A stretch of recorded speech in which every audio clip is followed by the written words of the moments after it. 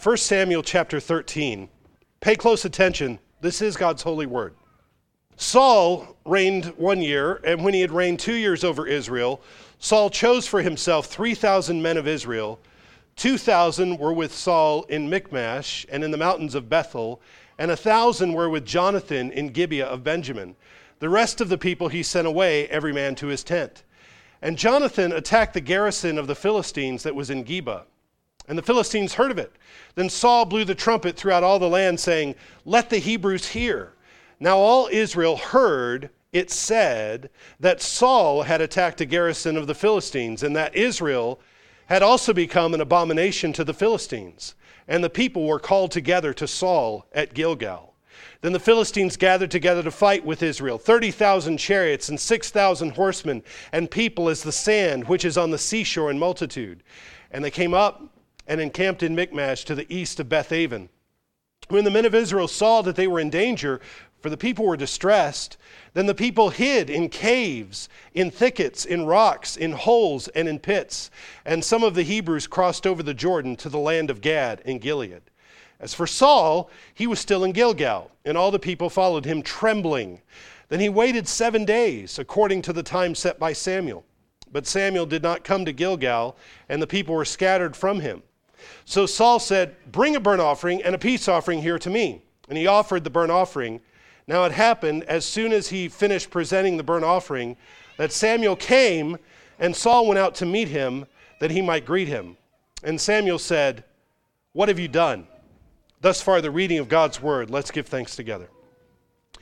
Father, we praise you and give you thanks, and we ask you to fill us with your Spirit as we read and encounter your word today.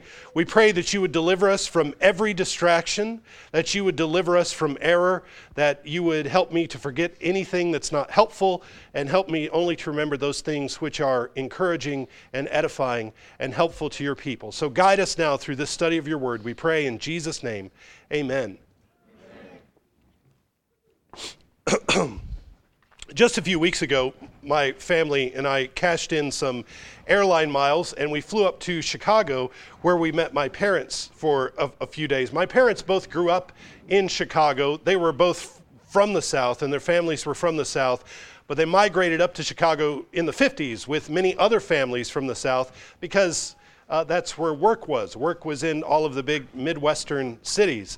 And so large extended families picked up from Arkansas and Tennessee and Mississippi, and they moved everything up to big Midwestern cities. So my parents' families were part of those, and my parents spent their formative years in Chicago right alongside aunts and uncles and cousins and their grandparents.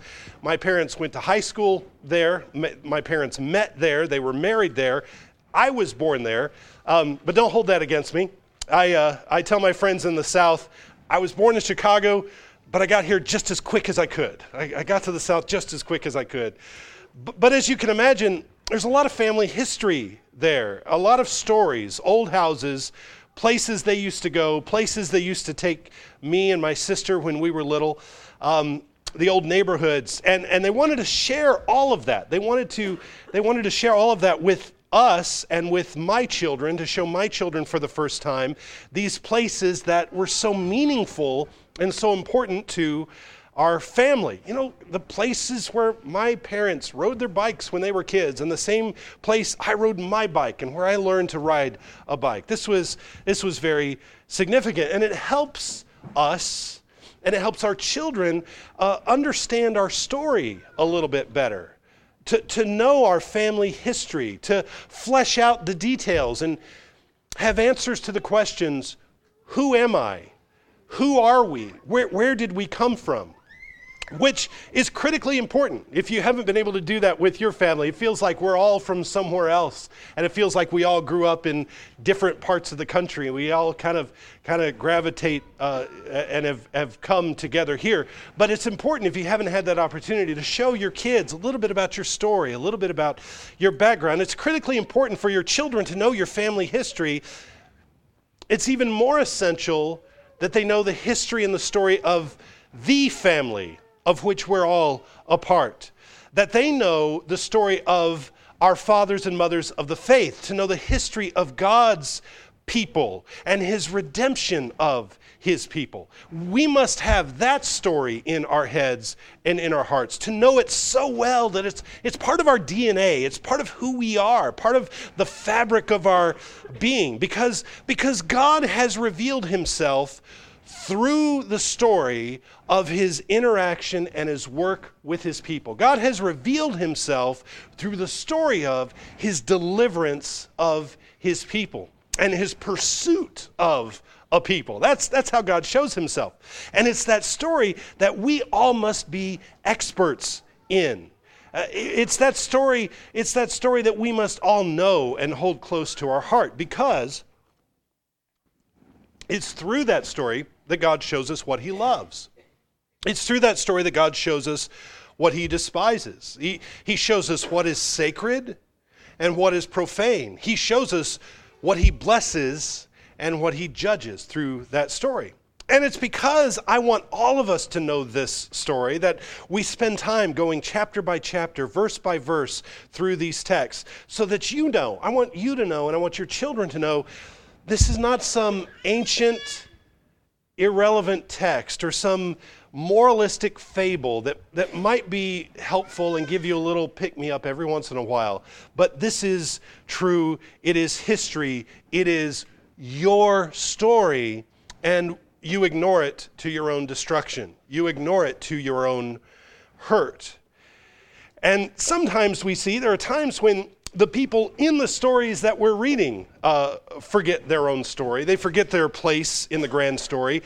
And that very kind of passage is in front of us right now. King Saul, in the passage we'll look at today, King Saul becomes suddenly very forgetful, very willful. He's going to act like he's never been taught anything. He's going to ignore the story that he should know, the story that he should be an expert in. Instead, he acts like he's a special case and nothing that has come before applies to him, that it doesn't have any weight or bearing on his story. Now, let's remind ourselves where we are in the story and catch us all up to where we are in 1 Samuel. Israel has asked for a king like all the nations, one who will fight their battles for them. Despite the warning from God's man Samuel that a man who is like the kings the nations have, he's gonna be the kind of man who takes and takes and takes. Despite that warning, when we see the man that God has selected for the job, he's not a monster, he's not a narcissist, he's actually a really good man. He's a humble man. He cares for his father's animals when we see him, just like David, just like Joseph. He's respectful. He's not grasping for power. He's not willful. He's not a narcissist, as I said. But on top of that, we get all these statements about his stature and his appearance. He's the perfect man for the job in every way. He's like a new Adam in every respect. Samuel, the priest, anoints Saul, and he's turned into another man. God gives him a new heart. God's Holy Spirit fills Saul. God's Holy Spirit rests upon Saul, and Saul prophesies. From there, Saul is publicly appointed king by the high priest, and the affirmation of the people is right behind that. About that time, a serpent invades the garden. Nahash the Ammonite, whose name literally means serpent, a serpent invades the garden, and Saul rises up and rallies the people to go defeat the serpent and to defend God's heritage. All good so far. Everything is wonderful. And at this point, Samuel calls everyone together to renew covenant with God. They all confess their sins, and then they crown Saul as king. Saul, thus far, has proven himself to be a faithful husband to Israel. Israel is the bride, and we need a faithful husband, and that faithful husband, so far, looks like Saul's the man. And that's where we left off last time, a couple of weeks ago. Israel has been renewed. Israel is at peace with God. The new king is a new man with a new heart. Everything looks great. However, all of this is challenged. All of this is unsettled again in chapter 13. Let's take a walk through this chapter and see how this unfolds. Verse 1 of 13, if you're following along. Saul reigned 1 year, and when he had reigned 2 years over Israel, Saul chose for himself 3,000 men of Israel. The Hebrew here is complicated. I could spend a lot of time on it. I won't. There are no numbers in this text. in the Hebrew, originally in what we have. So we could read this: Saul reigned X years, and when he had reigned Y years over Israel, he chose for himself 3,000 men. If your Bible has numbers there, they ought to be in italics. And some translations say Saul reigned 42 years. That's completely, I don't know where they get that. The book of Acts says in one of Paul's sermons that Saul reigned 40 years over Israel. And that's pretty... that's pretty reliable. That text tells us explicitly that Saul reigned 40 years. So the best that we can figure that what we're being told here is that Saul reigned for a time, and we don't know how long. It's a complicated Hebrew idiom here. And if you want more information on it, come to me and I'll give you some articles and resources.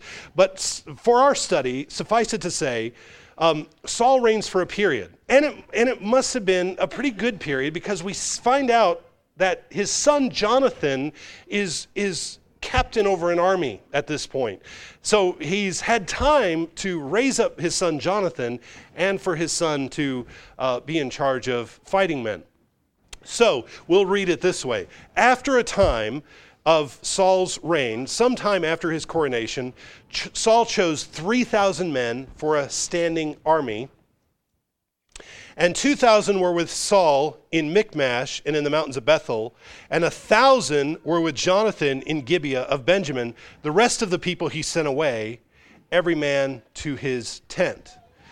Thus far in Israel's history, whenever there's been a threat, whenever we needed to go to war against our enemies, a judge blew a trumpet, and every man of fighting age was gathered together. They collected his weapons, and he showed up for battle to protect his home. It's kind of like Switzerland, Everyone in Switzerland is trained to fight. Everyone has a weapon underneath their bed, which is why nobody messes with Switzerland. You don't mess with a nation where everybody's armed and everybody's dangerous, and if you invade them, you're going to have to fight from house to house to house. Well, that's what Israel's structure was like. They were every man of fighting age would fight. They'd blow a trumpet, and everyone would show up, and they'd go to war. Now, though, we've got a new age of Israel. We've got a centralized power that we didn't have before in the king. And now we do have a small standing army. And this is not strictly forbidden. God's law forbids the king from having a large standing army. Remember, he's not to multiply horses. But now it seems wise to have a small company of men who are trained to fight. And when the time comes, we call out the militia to fight alongside the regular army. And that's what Saul institutes here. He gets 3,000 trained fighting men together as professional soldiers. 2/3 of the men are with Saul, and 1/3 are with Saul's son, Jonathan, at Saul's hometown of Gibeah. The rest are sent away. Now, we're going to see echoes and trickles and memories of other stories, shadows of other stories. Who else calls together a large army and sends some away? Well, Gideon does, and we're going to see echoes of Gideon's story over our story today. So look for those as I read, and I'll bring a few of them out. Many parallels between the life of Saul and Gideon. I've mentioned those before, how many parallels are between Saul and Gideon. So, verse 3, Jonathan attacked the garrison of the Philistines that was in Geba. And when the Philistines heard of it, then Saul blew the trumpet throughout all the land, saying, "Let the Hebrews hear." Jonathan takes initiative against the Philistines. Remember, after Yahweh thundered at the Philistines, and along about the same time, Samson knocked down the temple of Dagon that had all of the captains and lords and royalty of the Philistines in it. Those two things happened about the same time. Philistia was decapitated. Philistia was liquidated. Philistia had no strength, and they really haven't been a bother. They haven't been a problem. But now they're starting to creep back in. They're trying to get a toehold, and faithful Jonathan takes the men that his father entrusted him, and he goes and he attacks the camp, the garrison of Philistia. And then Saul follows that up by blowing the trumpet, just like the judges did. Remember, Ehud blew a trumpet. Gideon blew a trumpet to summon the militia to come fight. Verse 4. Now all Israel heard, it was said, that Saul had attacked a garrison of the Philistines, and that Israel had also become an abomination to the Philistines, and the people were called together to Saul at Gilgal. Saul gets the credit for the attack. Jonathan was the one who led the charge, but Saul gets the credit. That's how it works, and that's okay, I guess. But it was Jonathan who was faithful and took the initiative. And now, once again, Israel is on bad terms with Philistia, which is fine. We don't want to be friends with Philistia. Do we care if we're an abomination? Do we care? The phrase literally is, Israel was a stench in the nostrils of the Philistines. Do we care if we stink to the Philistines? No, the Philistines stink themselves. The Philistines stink to us. And it's interesting that this phrase, literally, Israel became a stench in the nostrils. It's also used back in Genesis 46, when Israel was a stench in the nostrils of the Egyptians. The Egyptians didn't like that the Israelites kept sheep and herds and flocks. They thought they stank. And so, quite literally, the Israelites became an abomination to the Egyptians. Well, remember also that Philistia, the Philistines, are descendants of Egypt somehow. Maybe they were a displaced dynasty when a new dynasty of Egyptians came in. In some way, the Philistines are descended from the same people that the Egyptians are descended from. The Philistines are always kind of a little stand-in for Egypt. Whenever we need somebody to symbolize Egypt, they're the Philistines. So, if we put this all together, once again, our people are a stench in the nostrils to Egyptians, or people like the Egyptians. And the question is going to be, how is this going to go? Depending on how this plays out, we may end up enslaved to them again. We need to deal with this threat now. It's like old conflicts are being rekindled here. So Saul calls everyone to Gilgal. Oh, we keep coming back to Gilgal, don't we? Remember last time, where were we? In Gilgal, when Samuel called everyone to renew covenant here. Why?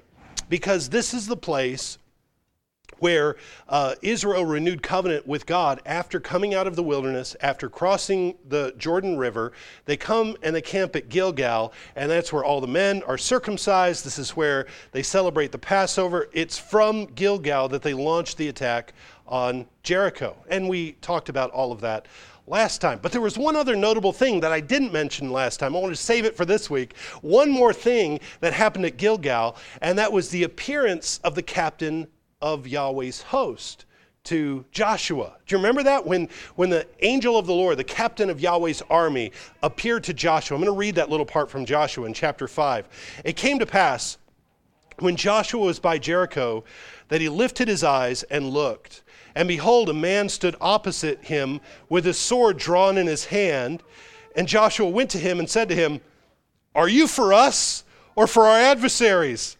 So he said, "No, but as commander of the army of Yahweh, I have now come." And Joshua fell on his face to the earth and worshipped him and said to him, "What does my Lord say to his servant?" Then the commander of Yahweh's army said to Joshua, "Take your sandal off your foot, for the place where you stand is holy." And Joshua did so. I love that exchange. That's one of my favorite little conversations in all of Scripture. When Joshua sees the captain, the angelic commander of God's angelic army, Joshua asks him, "Are you with us, or are you with our enemies?" And his answer's, "No, I'm not with either. I'm with whoever pleases Yahweh. I'm with whoever obeys him. That's whose side I'm on." Whose side are you on? Are you on my side? Or are you on Jericho's side? You know what? Let's put it this way. If you obey the Lord, I'm on your side. If you do what God says, I'm with you. But if not, you can't count on my help. So Saul has known this story ever since he was a little boy. And Saul should remember that the thrust of this exchange is that the Lord fights for those who obey him. The Lord fights for those who please him. God is not automatically on your side no matter what. If you're in sin and you're in rebellion, you have no confidence that the Lord fights for you. But this is part of the history, and this is part of the story of Gilgal. It's part of the history and story of Saul's family. And so now that Saul is camped at Gilgal, the question is he going to remember this? Is he going to remember the conquest of the land of promise? Is he going to continue to push the idolaters out of the land rather than be pushed out by them? And here's the problem. Right now, it looks like Israel is about to be pushed out of the land by the idolaters. Verse 5. The Philistines gathered together to fight with Israel, 30,000 chariots and 6,000 horsemen, and people as the sand which is on the seashore in multitude. And they came up and encamped in Michmash to the east of Bethaven. When the men of Israel saw that they were in danger, for the people were distressed, then the people hid in caves, in thickets, in rocks, in holes, and pits. And some of the Hebrews crossed over the Jordan to the land of Gad and Gilead. I've said this before, but it always bears repeating. When you read about chariots in the Bible, you need to think about the most advanced weapons technology known to the ancient world at about this time. You need to think about the most dangerous, scary weapons available. Chariots in this world were like high-speed tanks that could cut through lines of men like butter through hot knife. There was a man driving the chariot where you could just run right through enemy lines. If the chariot was large enough, you could also fit a couple of bowmen in there who could fire and shoot. So this is like a high-speed tank that can run you over. They're incredibly deadly. They're incredibly terrifying, and Israel has 0 chariots. They have no chariots. In fact, we're going to read in just a little bit that they don't have any iron weapons either. They don't have any spears. They don't have any swords. They have none of this. What do they have? They have bows and arrows, and they have slings. Those are their weapons. That's all that's left to them. And maybe some farm implements. Maybe they can use some farm implements as melee weapons, but that's about it. No swords, no spears. So imagine the fear and put yourself in this place that if you're coming up against an army with heavy artillery and tanks, and you've got your revolver and you've got your deer hunting rifle, and you're going to say, yeah, let's go, let's do this, let's charge. You know that that's terrifying. We also read there that the Philistines were as many as the sand on the seashore. Well, who's supposed to be like the sand on the seashore? To whom has God promised that they would be like the sand on the seashore? The children of Abraham are supposed to be like the sand on the seashore. But here it's the enemy who obviously has our army outnumbered. And, as a footnote, that's another reference to Gideon. When Gideon looked down into the camp of the Amalekites and the Midianites, what does he say? They're like the sand on the seashore when he sees all of their camels and all of their tents. It's the same phrase, exact same phrase that is used back in Gideon's story. But if we know our story, and the story is part of us, and the story is in the fabric of our being, we know that Gideon was able to defeat that great multitude with 300 men. Saul has 3,000. Saul has 3,000, 10 times as many, right? 100 times as many? Please forgive me. I shouldn't have said that. He had many more. It's 10 times as many, right? Please tell me I'm right. I can't do math on Sunday morning. He should be fine. But where are the people of Israel? Where are they? They're hiding in caves and thickets and rocks and holes and pits. That's what it says. They're hiding in the rocks. If you're hiding in the rocks, it's like it's the end of the world. It's like everything is dead. Isaiah and Revelation both talk about people running to the caves and pits before the judgment of God. Where did Lot and his daughters go after the destruction of Sodom and Gomorrah? They went into caves. Why? They thought the world was over, and they thought that they had to restart the human race all on their own. They thought that they were the last of the human beings because the world had ended. Gideon's story also sees people hiding in caves and pits. The very first time we see Gideon, remember, he's beating out barley in an underground wine press. He's in a wine cellar beating out barley because he's hiding his harvest from the Midianites who would steal it. So So this is the scene in Israel. Everybody's hiding. Everybody's cowering. It's like death and judgment is over the land. Are the people overreacting a little bit? Why is there so much fear and trembling? Why also do we read that some people are just picking up and leaving the land, just like Naomi's husband did when we read the beginning of the book of Ruth? Things are too tough. It's too hot. We got to get out of the kitchen. Why is everyone suddenly melting before some Philistine chariots? It's because nobody remembers their story. Nobody remembers who they are. Nobody remembers who God is and what he does for his people. It's like everyone has this mass cultural amnesia. It's like every time we bring up the fact that socialism never works, for example, and every new generation has to be reminded that socialism never works. They say, but socialism. And we say, well, that doesn't work. It's been tried. It doesn't work. But have we tried socialism? No. It doesn't work. It's never worked. It's the very same. Nobody remembers and nobody knows. They just don't know their story. And they don't remember what happens when things look this way. What God does at this point in the story every time is deliver his people.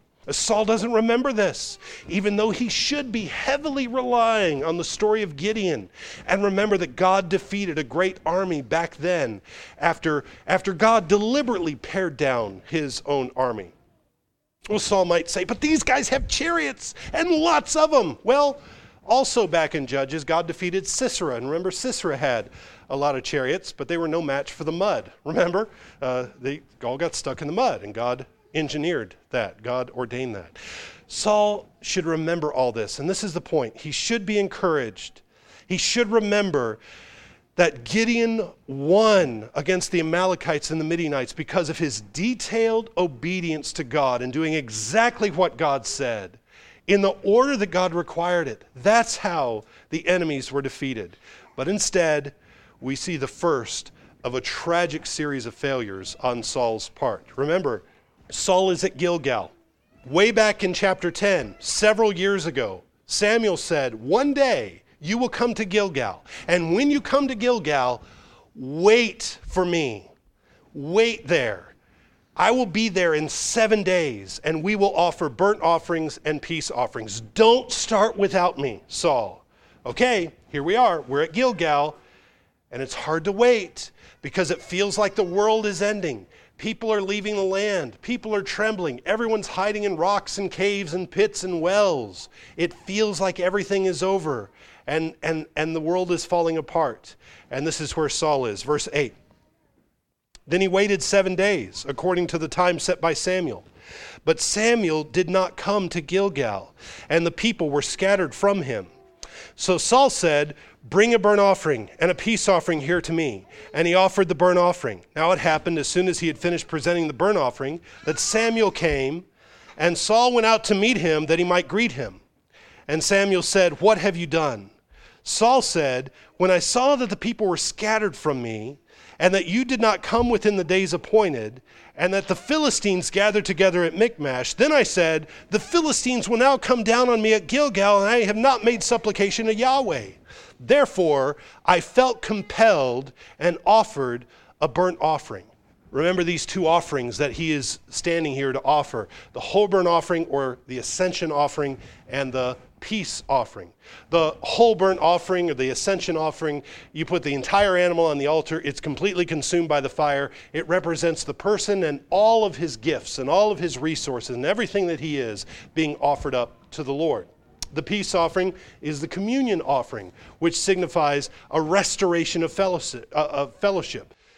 So Saul waits. He does wait 7 days to make the sacrifices, remembering what Samuel had told him. He hasn't forgotten. That's not his excuse. He hadn't forgotten. But on day 7, Samuel is not there. And so Saul proceeds without him. And as soon as Saul gets done with the burnt offering, with the ascension offering, Samuel shows up as soon as he's done. This reminds us that Adam and Eve ate the fruit, and then they hurried up and they made some fig leaf coverings for themselves. And then God shows up right after. It doesn't take a long time for God to show up. Remember when Aaron made the golden calf, and the people started a party. Moses shows up right in the middle of the party. God's timing is impeccable. And God's timing is impeccable here again. Saul is caught right in the middle of disobedience. Saul goes up to Samuel as soon as he sees him, and he tries to patch everything up. Hey, Samuel, buddy, pal, it's great to see you. And Samuel says, what have you done? Well, the people were scattering from me, and you weren't here. Where were you? I tried to call you like 10 times. You didn't pick up. And we're about to get attacked. You know that, right? We're about to get slaughtered here. And so I thought we better get started. We need to get the show on the road. Saul tries to act like it's not a big deal. And he wants to persuade Samuel everything's going to be okay. And in the process, Saul sounds a lot like Adam and Eve. He's just passing the buck. It's the woman you gave me. It's the serpent's fault. It's like Aaron waiting. Aaron telling Moses, we waited and you didn't show up. It's the same thing. What does Saul say? He says, well, the people are scattering, so it's the people's fault. And we waited on you and you didn't show up, so it's kind of your fault.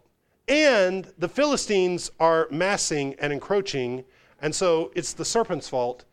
It's everybody's fault but mine, honestly. If you want to be serious about it, it's everybody else's fault. And I felt compelled, Samuel. I was obligated. I was backed into a corner. Don't you see? I had no other choice. But none of his excuses fly. Nothing holds water. Saul abused his office. Saul has been appointed head of the state. He is not head of the church. He's not head of the religious life of Israel. He is head of the state. And with the state, he has certain obligations and certain responsibilities, but he's not head of the church. And he has abused his office. This is the priest's job, to offer sacrifices, to superintend worship. Saul is given a test, and he doesn't pass. And the sin of Saul is the exact same sin as the sin of Adam, as we've seen over and over and over. The sin of Adam was the sin of impatience. And I've hinted at this before in our study, and I said we're going to come back to it, and this is where we are. God told Adam, every plant in the garden is good for food for you. There's one you can't eat right now, but the implication there is this prohibition is temporary. If Adam had obeyed, if Adam had waited and was faithful to protect the garden from the serpent, I have no doubt that Adam could have eaten of that too on God's time. But if you just wait until the proper time, God says, I will give it to you when you are ready. And of course, Adam seizes the benefit before it is time. Saul's sin here is the exact same sin. God says to Saul, I'll give you everything if you wait and be patient. Don't grasp for and try to seize the prerogatives of royalty. Wait. Saul doesn't wait, and he loses it all. When we can compare Saul's disobedience to Adam's disobedience, we see the enormity of Saul's fall here. All the great things that we've learned about Saul, everything wonderful that we've seen about him so far, all these qualities now just come crashing down. Verse 13, Samuel said to Saul, you have done foolishly. You have not kept the commandment of Yahweh your God, which he commanded you. For now Yahweh would have established your kingdom over Israel forever. But now your kingdom shall not continue. Yahweh has sought for himself a man after his own heart, and Yahweh has commanded him to be commander over his people, because you have not kept what Yahweh commanded you. Samuel calls Saul a fool. And the fool says in his heart that there is no God. And that's exactly what Saul is acting like, as if there's no God. Saul is at Gilgal, and he's forgotten who the captain of the Lord's army is, who fights the battles of his own people, the people who please him. Now, in judgment for this, God doesn't take away Saul's crown. He just says, your son is not going to be king. Saul doesn't lose his position. Saul does lose his legacy. Saul does lose his dynasty. Jonathan is not going to inherit the throne. That is the curse for this disobedience, which is a real tragedy when we get to know Jonathan, because Jonathan is in every way the kind of king that you want. Jonathan is a faithful man in every respect. But God says, I'm seeking another man to take your spot and carry on from this place forward. How does Saul respond? Verse 15, Samuel arose and went up from Gilgal to Gibeah of Benjamin, and Saul numbered the people present with him about 600 men. So over this time, he's lost a significant portion of his men. He's down to 600. But Saul just he gets up and he leaves. Saul doesn't repent. Saul doesn't cry out for mercy. Saul doesn't tear his clothes and fall on his face. Saul just packs up and leaves. He just kind of fades out of the scene. Suppose that Saul had repented. I think his kingdom would have been restored. But there's no evidence of even a hint of sorrow or remorse. Remember, there is grace even in the Lord's judgments. If you are still alive after judgment, there's still room for you to repent. If you're still alive after the judgment, there is grace. There is an opportunity to change. Judgment is always gracious. Saul could have repented, but he doesn't. Later, David is going to do arguably worse things than this, but what's the difference? David repents when he's confronted and corrected. Saul is told, you have lost your throne. You have lost your legacy in Israel. Saul is told that. And what does he do? He just kind of walks away. That's what he does. That's his response. And that's what's so frustrating about this story, is that there's no resolution. There's all this buildup, and we're getting ready for a big battle, and there's no battle. I'm going to pick up from verse 16. I'm going to finish it from here. Saul, Jonathan his son, and the people present with them remained in Gibeah of Benjamin. But the Philistines encamped in Michmash. Then raiders came out of the camp of the Philistines in 3 companies. One company turned on to the road to Ophrah, to the land of Shual. Another company turned to the road to Beth Horon. And another company turned to the road of the border that overlooks the valley of Zeboim toward the wilderness.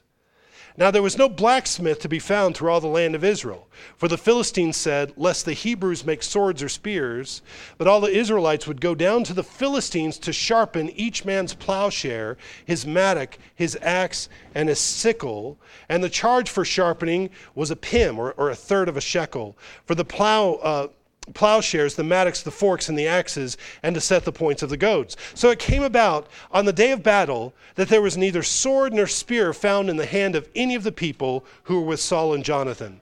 But they were found with Saul and Jonathan his son. And the garrison of the Philistines went out the pass of Michmash. That's the way the story ends. It just kind of fizzles out.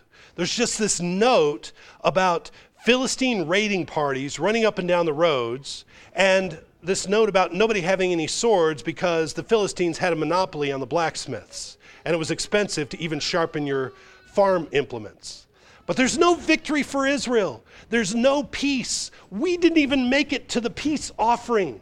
It's like we got through the ascension offering, we got through the sermon, and we never made it to communion. We just cut it off right after the ascension offering, right after the sacrifices just burned up completely on the altar. There's no meal, there's no communion, there's no fellowship. We left after the ascension offering. So the serpent isn't driven out. People from Israel are being terrorized in the land of promise, and some of them are leaving. Everything is only going to get worse here for Saul. How did the bottom fall out of Saul's story so quickly? Why did we have all this great buildup to Saul's kingdom only to have everything collapse in an instant? One significant reason is that Saul was supposed to know the covenant story of his people. He was supposed to gain confidence from that story, and yet he forgot it.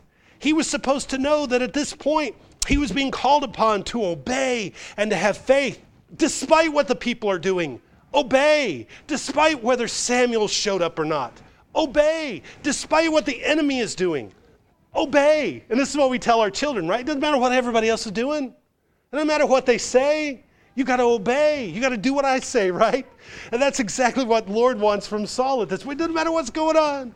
You got to obey. You got to do what I tell you to do. Don't let yourself be distracted and befuddled and demoralized and confused by the ambient noise of whatever else is going on. God said, wait 7 days. You wait 7 days. Who does the captain of the Lord's angelic host fight for? He fights for the one who obeys. That's what we're after. Wait. That's all you have to do. And he didn't. He didn't wait. And see, brothers and sisters, this is why you and I have to know our story, so that we don't repeat the same sin. Every sin at some level is a rehashing of the fall of Adam.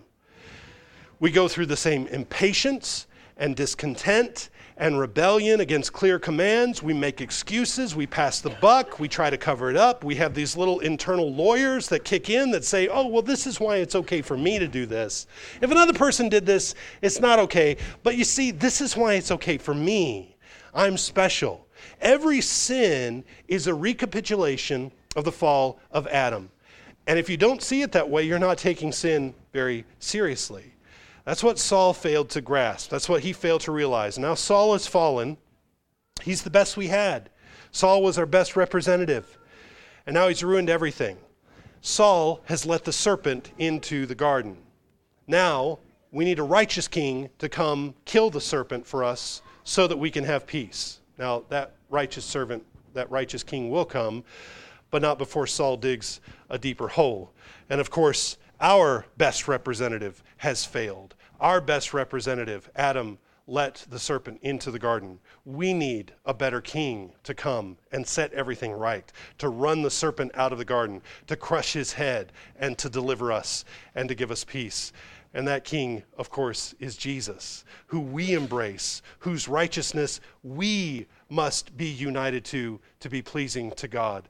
We must know our story, to know where we fit in all of that, so that we can have hope, so that we can have victory. Let's pray. Father in heaven, I praise you for your word, and I thank you for the way that it continues to inform and shape and fill us and direct our lives and direct our steps. We pray that we would not be a people ignorant of it, that we'd not be biblically illiterate, but that we would know our story so that we don't repeat these same terrible mistakes and sins over and over. And we see Saul, as we see Saul so foolishly and willfully do. So Father, guide us and our children, we pray, in faithfulness and truth. In Jesus' name, amen.